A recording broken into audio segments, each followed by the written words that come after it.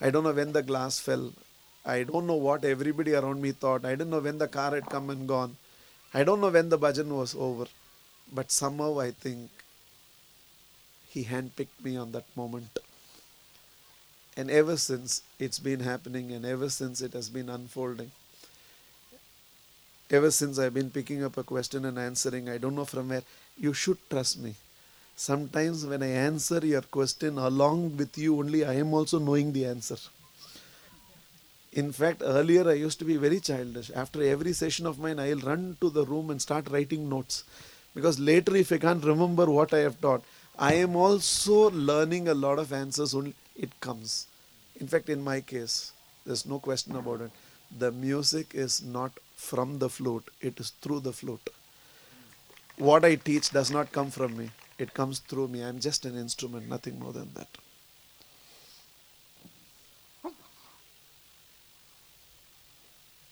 Yes. Can you pass the mic? You said you said that when ego goes, everything else comes. So, can you share some tips on how we can do that reduce our ego on a daily basis? And you said that you tell us that you love us. How do you say it and mean it and love every single person? First, I'll give you an example on the second part of your question. There was this girl by name Subrata who was doing the program, and the session on love and all had happened. And she had texted one of her colleagues, a chartered accountant who was working in a chartered accountant firm. And it so happened when she went back to office the next day, one of her colleagues stopped her and told her that, "Hey Subrata, you love me, is it?" "Yeah, that's the message that I've sent you. I'm going to show this message to everybody in office and tell everybody Subrata loves me." She said, "Sure." So immediately that colleague went into the organization and showed it to another guy and said, "Hey, do you know Subrata loves me? Look at this message." The colleague said, "You look at my message, she loves me also." Okay. Then the third one said, "She loves me also." And this kid, who was then only 18, came back to the class and she said, "Rajan, for the first time I realized when you tell only one person I love you, there are many meanings to it. When you tell everybody I love you, there is only one meaning to it."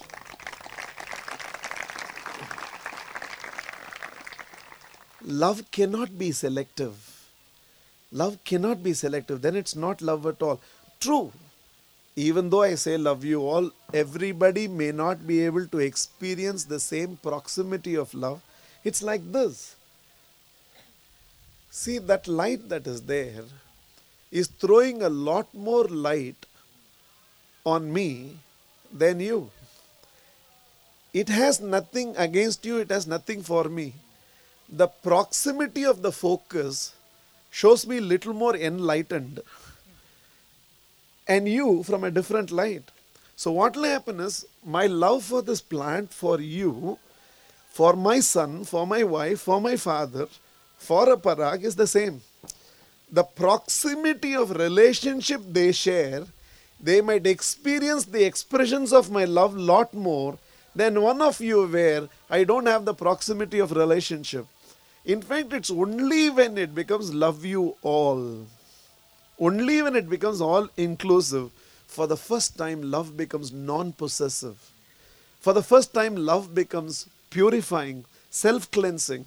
For the first time love becomes not transactional. For the first time love becomes a responsibility you share towards others.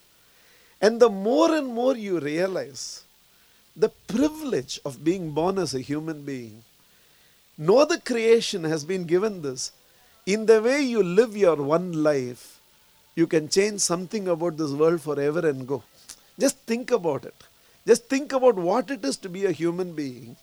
That in one life that you live, leave alone fellow human beings, you can plant 10 trees and give it back to nature and go, and that will be your legacy. No other creation can do that, but man can. You can take the responsibility of educating 10 children, educate them, and create that academic legacy in them and go before you go. No other creation can do. When you think about what is possible through one human life, your love for life automatically grows. A sense of responsibility towards everything that is life automatically grows. In fact, it's easier to love all. Only loving few is difficult. Then it becomes very difficult. Then she's not talking to me. Why she is upset with me? When you love all, she is not talking to you. It's okay. There are others to love. There's a great freedom. But Rajan, how do we grow into this love all? Starvation for love does not cease by receiving love. Starvation for love ceases only by giving love. If any one of you here is ever starved for love, it is not because enough people do not love you. It's because you do not love enough people. When you learn to love enough people, there is no more starvation for love. And when you become a giver of love, you have no other choice but to love all. And to love all the time. I want you to know that a lot of these were not natural part of me. I had to cultivate. I had to grow. See, I had gone in some other direction in life. Then I realized I need to go in this direction in life. So I have one of these tools which has helped me a lot to become what I have become. I call it the mental philosophy. Mental philosophy is, see, when I began in my life, I realized unless I'm enthusiastic, unless there is intensity in my life, I'm not going to do much with my life.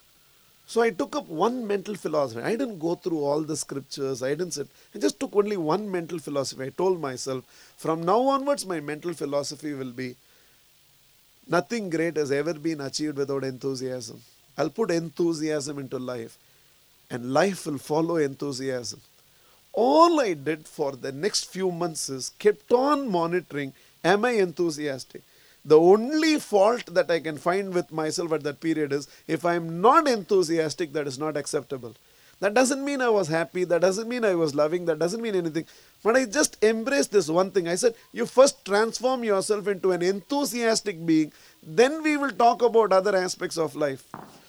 For over a period of 6 months, my thought process, my awareness, my introspection, everything was, am I enthusiastic? Somewhere in a 6-month period, I realized enthusiasm has become my nature right now. Now I don't need to read a book. I can write a book on enthusiasm. Now I don't have to listen to a speech on enthusiasm. I can give it because enthusiasm became your nature. Then I told myself, now take up another mental philosophy. Coming from an impoverished background and always having the responsibilities to at least feed the family, I was not a naturally happy individual. So I said, now my mental philosophy will be to transform myself into a happy individual. So the mental philosophy that was taken at that stage was, I will do everything in life out of happiness, not for happiness. I will not say if I do this, I will become happy. I will tell myself, out of happiness, do this. There is no way to happiness. Happiness is the way. And for the next few months, I learned how to laugh. I never knew to laugh. I learned to laugh. It looked lunatic, but I used to stand in front of the mirror and try different laughters to see which suits my personality. Then I would, inside my bedroom, play some music and just dance for some time. Just bring about those changes in my action that will create a change in the feeling. Then I developed this in my vocabulary. Anybody asks me, how are you? I'll tell them I'm on top of the world. Happy morning, happy afternoon. From languaging to body language to expression, everything. In fact, I'll be driving my bike. I was still on bike those days. I'll be driving my bike so seriously. Suddenly I'll remember, there is no way to happiness. Happiness is the way. And I'll change the whole thing and then start. All the monitoring was only on happiness, happiness, happiness. And soon I realized that everybody started referring to me as the top of the world fellow is coming, that happy morning fellow is coming. Wherever this fellow is, he is uninhibitedly happy. Happiness became the nature. Then I realized I have taken up 2 mental philosophies which are purely selfish. What I can become. What am I going to do with others? That's when I took the next mental philosophy. I will love all and I will love all the time. If love cannot, nothing else can. What's not possible for love is not possible for anything else. It was taken as a mental philosophy. It was not that it was naturally there. It was taken as a mental philosophy. Then all this came. I used to write letters of gratitude to people. One letter per day. Every day. My first employer, my first employee, my first customer, my teachers, my professors, my parent, my uncle, my neighbor, whoever in any way has touched my life, I'll write a love letter to them. All the letters will end saying, love you so much. All the letter. Rajan, when you wrote love you so much, love was there, was not there. But then over a period of time it comes. First time, like I told you, when you did this, it meant nothing to you. Today when you do this, you know it means something to you. First time you do this, it means nothing to you. But eventually it comes. Initially I was saying on top of the world. Now I am feeling on top of the world. So you take up an action so that it eventually transforms you into that feeling. And that is how the whole thing was done. What do you think the child really understands when you tell him? But he doesn't understand. But eventually he will learn. These actions will lead him to those feelings. And that's exactly how it was. Then I started hugging people. Then I would take people into my lab. Then I started seeing the people I teach as my children. I think the most important transformation came to me when I no more saw people as people I teach. They all became my children. I still remember. By then spiritual aspirations had come. By then spiritual unfoldment had come. Spiritual experiences. By then I knew I'm not alone anymore. He is walking with me every step that I take. By then this very personal relationship of me and him had already developed.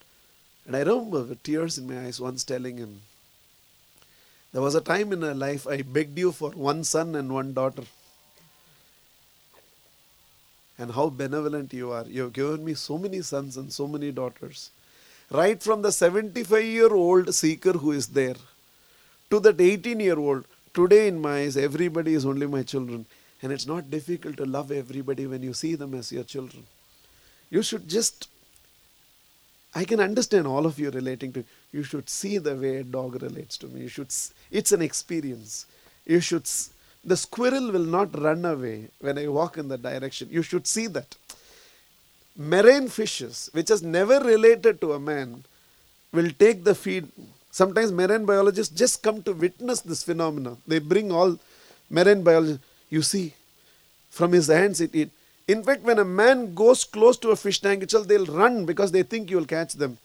To me, they will all come to the surface. Of course, all these people who are with me, they have been a witness experiencing all this. They'll just come to the surface.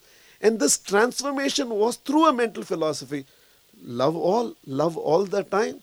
If love cannot, nothing else can. What's not possible for love is not possible for anything else. Then I realized I've improved my relationship with myself. I've improved my relationship with the world. What about him? That is when I began to embrace meditation. Mental philosophy itself at that stage was, from the seat of meditation, everything is possible. And everything became possible. Ask me, did meditation happen to you when you sat in the seat of meditation? Only cramps came.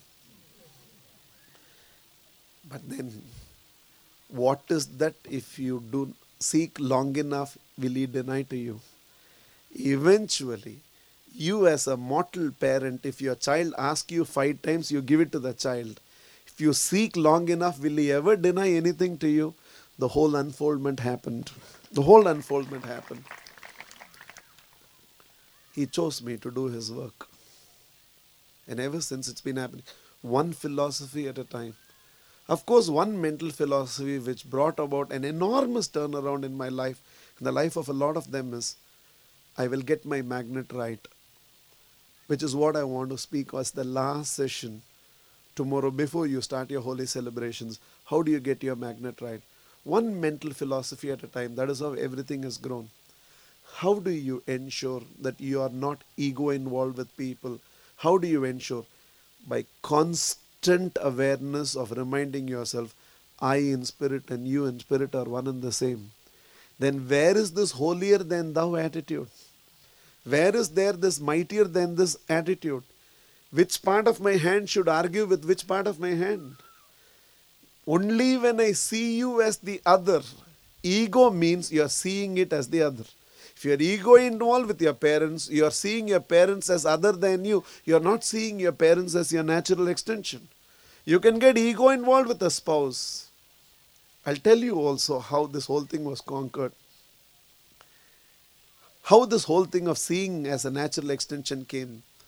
What I was just sitting and doing a small calculation. Let us say the average age of all of you sitting here is 30.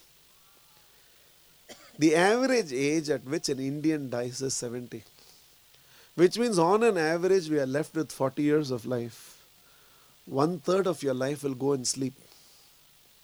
13 years of your life is knocked off. 27 years is left. 1/3 of your life will go in work. You will work minimum 8 hours a day. Another 1/3 of your life is knocked out. Another 13 years of your life is gone. 14 years left. The daily chores of just brushing your teeth, drinking coffee, reading that useless newspaper, mega serial, extended lunch and dinner, and then that samosa break and extra tea and coffee shop meetings. 4 hours a day will go off only in your daily chores. Another 7 years of your life is taken away. Only 7 years left. Minimum a city dweller travels for at least 1 hour a day. Minimum. Coming from Mumbai, I shouldn't tell you 1 hour, but if I put actuals, you should have died yesterday itself. So for your sake, I am not putting actuals anywhere. So assuming you travel 1 hour a day and 1 hour a day you watch television, 2 hours a day goes off in this, another 4 years of your life is taken away. You know what is left? 1095 days of your life only is left for you to live, for you to die. And in this 1095 days, so much to read, so much to listen, so much to do, so much to experience, so much we have taken from the world, so much to give back to the world, otherwise we will die indebted to this world.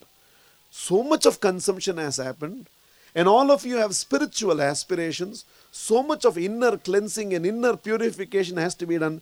People say, I'll settle down in another 3 years and dedicate myself to spiritual life. You don't have that sort of a time left. People say, I will work for 4 more years, then start something on. You don't have that sort of time left. In fact, the day I did this calculation, 1095 days left for everything else. Beyond the mundane chores of your life, which has to happen on a daily basis. I know some of you do not work for only 8 hours. You work for 10 hours, 11 hours. I know some of you don't sleep for 8 hours. But I'm just, those of you who are only 18 and 19, don't get carried away. If you do this calculation properly, it will come to 1400 days only. A sense of urgency has to come into your life. The reason I'm sharing this with you, because you asked this question on ego. After I have done all this calculation and I had tears in my eyes, I said, how much work is left to be done in this world? Can't even say very limited time is left. No time left. With great zest and urgency, we have to plunge into great work of selfless service. If we have any chance, and we have the chance to build a new world and give it to the next gen, we have that chance. We shouldn't miss this. Couple of days later, me and Sucharita, my wife, we had an argument. And she got upset and she said something and went. I called her, made her sit next to me, wrote this entire calculation, and I told her, Sucharita, we don't have enough time left to love each other. Where is the time to fight? We don't have enough time to love each other. Where is the time to fight? The moment you realize this, where's the question of showing I'm holier than thou, I'm better than you, I'm greater than you? Whom are you trying to prove? What are you trying to prove? Everything about your life is the mercy of that existence. It's a mercy of that force. Every instant of your life is happening because something is giving to you. Then where is the question of I? All of us will one day or the other realize nothing that happens through us is done by us. It is done through us. And the ego automatically dissolves. And that is why you will see the beginning and the end of all my programs. This is always done. It's not for you, it's for me. I remind myself, just because you have given a discourse, just because they have applauded you a few times, just because you have a pedestal to operate from, don't forget, one thing never changes. You and them are one and the same in spirit. They are your spiritual relatives. Existential choice. Today it's making me teach you and you are learning from me. Life will cast this. Experientially I'll tell you. That day I had a class. And that day's class was on how to direct your intelligence. And I had bought a car and I didn't know driving. I had gone for my driving classes. The driving instructor was teaching me. Before that I only driven a bike. So one cyclist was going there. So I thought I can overtake the cyclist from the left. That's what a bike wala will do. I forgot I was there in the car. As I was striving to overtake that cyclist from the left, the driving instructor forcefully stopped the car and asked me, "You don't have intelligence?" And that evening I have a class where I'm going to teach all of them how to direct your intelligence. And I said, if this does not annihilate your ego, what will annihilate your ego? Too much work to do, my dear. We have no time to get ego involved, loggerhead, fight with each other. We don't have enough time left to live. There is no time left for us to fight or to prevail over anybody. For all of you, take one mental philosophy at a time. See, what happens is, you're sitting with a reservoir of wisdom. Too much is coming. You learn everything and finally you won't know what to apply, which one to apply. And the only way you're going to accelerate the pace of your progress is learn everything. Be in this atmosphere of vibrations, but take up one mental philosophy and give yourself enough time till it becomes your nature. Then take the next mental philosophy. Then take the next mental. And the beauty about a mental philosophy is, finally when you have internalized one mental philosophy, without your knowledge, another 5 has already become a part of you. And that is how you accelerate in the journey of your growth. I'll take another question. Yes.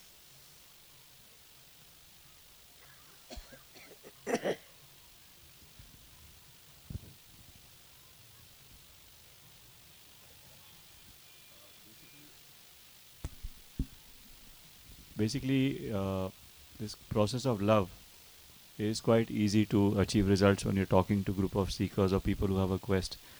But in this world, there are so many people who are completely against love. Example, terrorists, hardcore criminals, etc.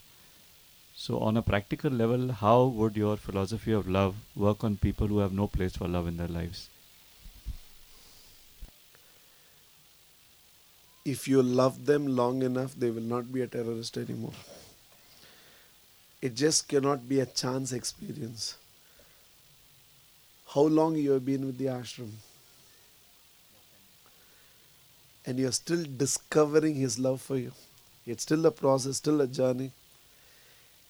They need to be loved long enough to transform them. This one chance meeting, going to the prison cell one day and coming back, because they sense motive. The first encounter they have with you, they always feel some ulterior motive is there. For you to earn some punyam only you are coming. They don't believe that you are really interested in them. You want to win some award. You want to get some social recognition. You are curious. See, the beginning of any relationship will be judgment. So they think kuch motive hai. That is why he has come. You have to cross that barrier for him to know that you don't have a motive. And once he recognizes that, a huge transformation will come. Huge transformation will come. In fact, some of the people today, Raman, who teaches in alma mater or who represent alma mater, some of them have been big gundas, police records. I know one person who used to come to my class with this whole knife inside. And just before the classroom, he'll take that knife outside and keep it outside, saying, out of respect for you, I'm not bringing it inside. And today, he is teaching love, he is teaching meditation.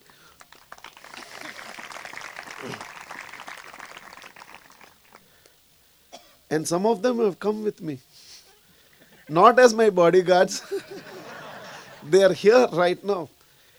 You are talking about people, difficult to explain from what extreme they all come into what after all, Valmiki was a thief who got transformed into a Valmiki. If you can love long enough, that's the point. See, what happens is, we take up a project, we do little here, then we get excited about that project, then we go there. See, if you take the tree and keep uprooting it and replanting it every 10 days, you will kill the tree. You give it its oil and give it long enough is the point. We need to communicate long enough. We come from a country where Mahatma Gandhi demonstrated to us, by communicating long enough, even the Britishers can be driven out from your country. We come from a country where Mother Teresa showed us, if you can communicate long enough, there's such a beautiful instant of talking about persistent love. She went and asked one of those people in Calcutta, I need help for my children. When she used to personally go, then it became an organization. When she used to she went and said that I need help for my children. One of them, who was an anti-Christian, could not accept her asking for help, so he spontaneously spat into her hands. Mother Teresa, being Mother Teresa, told the man, this I'll keep it for myself. Now give something else for my children, she asked. When you can demonstrate that compassion, who cannot be changed? I'm not exaggerating, but even now I tell people in Top Gear, give me 1 hour with Osama bin Laden, I'll bring him back. Only 1 hour. Because see, somewhere you have to understand, a terrorist is also selfless. See, he is respecting a cause which is beyond his life. That is what your army general is also doing. In fact, I really believe a lot of these terrorists are more selfless than most of the city people who are all the time living only for me, mine, myself. Just his direction is wrong. If you can somehow correct the direction, great leaders they are all. Think about the sort of leadership they have. Sitting at one place, how they are able to mobilize everything and do everything. If somewhere you can correct their direction, everything will change. When we went for prison rehabilitation to the juvenile school to work with them, and that is what the child asked. I told the child, this year you are getting released. I will work with you. I will teach you. I'll ask one of them to set a tailoring shop for you, and you should start doing tailoring. The child spontaneously asked, sir, if I work for an entire month, how much will I earn? Told him 3,000 rupees. He said, in one purse I will get it. Why should I work for the entire month? Now, if you ask me, this is actually enterprise. As an organization, if you have a general manager who tells you, boss, in one order I'll get 1 month's revenue, what will you say? Great job. It's an enterprise. Just that that boy did not have anybody to give him a direction. Give him the direction. Start from where you can start. Like right now what we are doing, we are going to corporation schools and just telling children to start with, before promising all this, tell them you will not speak bad words. Let's correct from there. That's a much, because in his family he has seen people all the time speaking. And this is all we are teaching those corporation children. Everything that comes out of a human being stings. Your sweat stings. Your tears stings. Your phlegm stings. Your saliva stings. Your blood stings. Your urination stings. Your excreta stings. The only thing that comes out of a human being that can be sweet are your words. Let that not stink. So right now, let's start from where we can start. So we tell these children, just because you come from the slums, just because you come, don't speak that language. Let's teach them our language. Of course, when I say our language, I'm talking ashram language. City language is worse than slum language. Let's teach our language. So slowly they are learning that language. Now what happens when you transform his language? You begin to transform his mind. And he gains trust in you. Then let's take the next step. Most of the goals that we wish to achieve in life do not get achieved. Not because the goals are ambitious. The time frame in which we want to achieve it becomes ambitious. It's not that meditation cannot happen to you. But you ask him in 3 days, I want. It doesn't happen. The goal is not ambitious. The time frame in which you want to achieve it is ambitious, and hence it looks like an unachievable goal. You want to transform the entire Dharampur district. Give yourself 20 years. You will give a model district to the rest of Gujarat. Want to do it in 3 years' time, you will get frustrated. You feel so much work is happening. Why results are not coming? Can this whole place, you said, in 10 years I will transform this place into a Vrindavan. In 10 years we can do. You ask, in 3 years you want to do, then frustration sets in. There is no goal beyond the achievement of a man.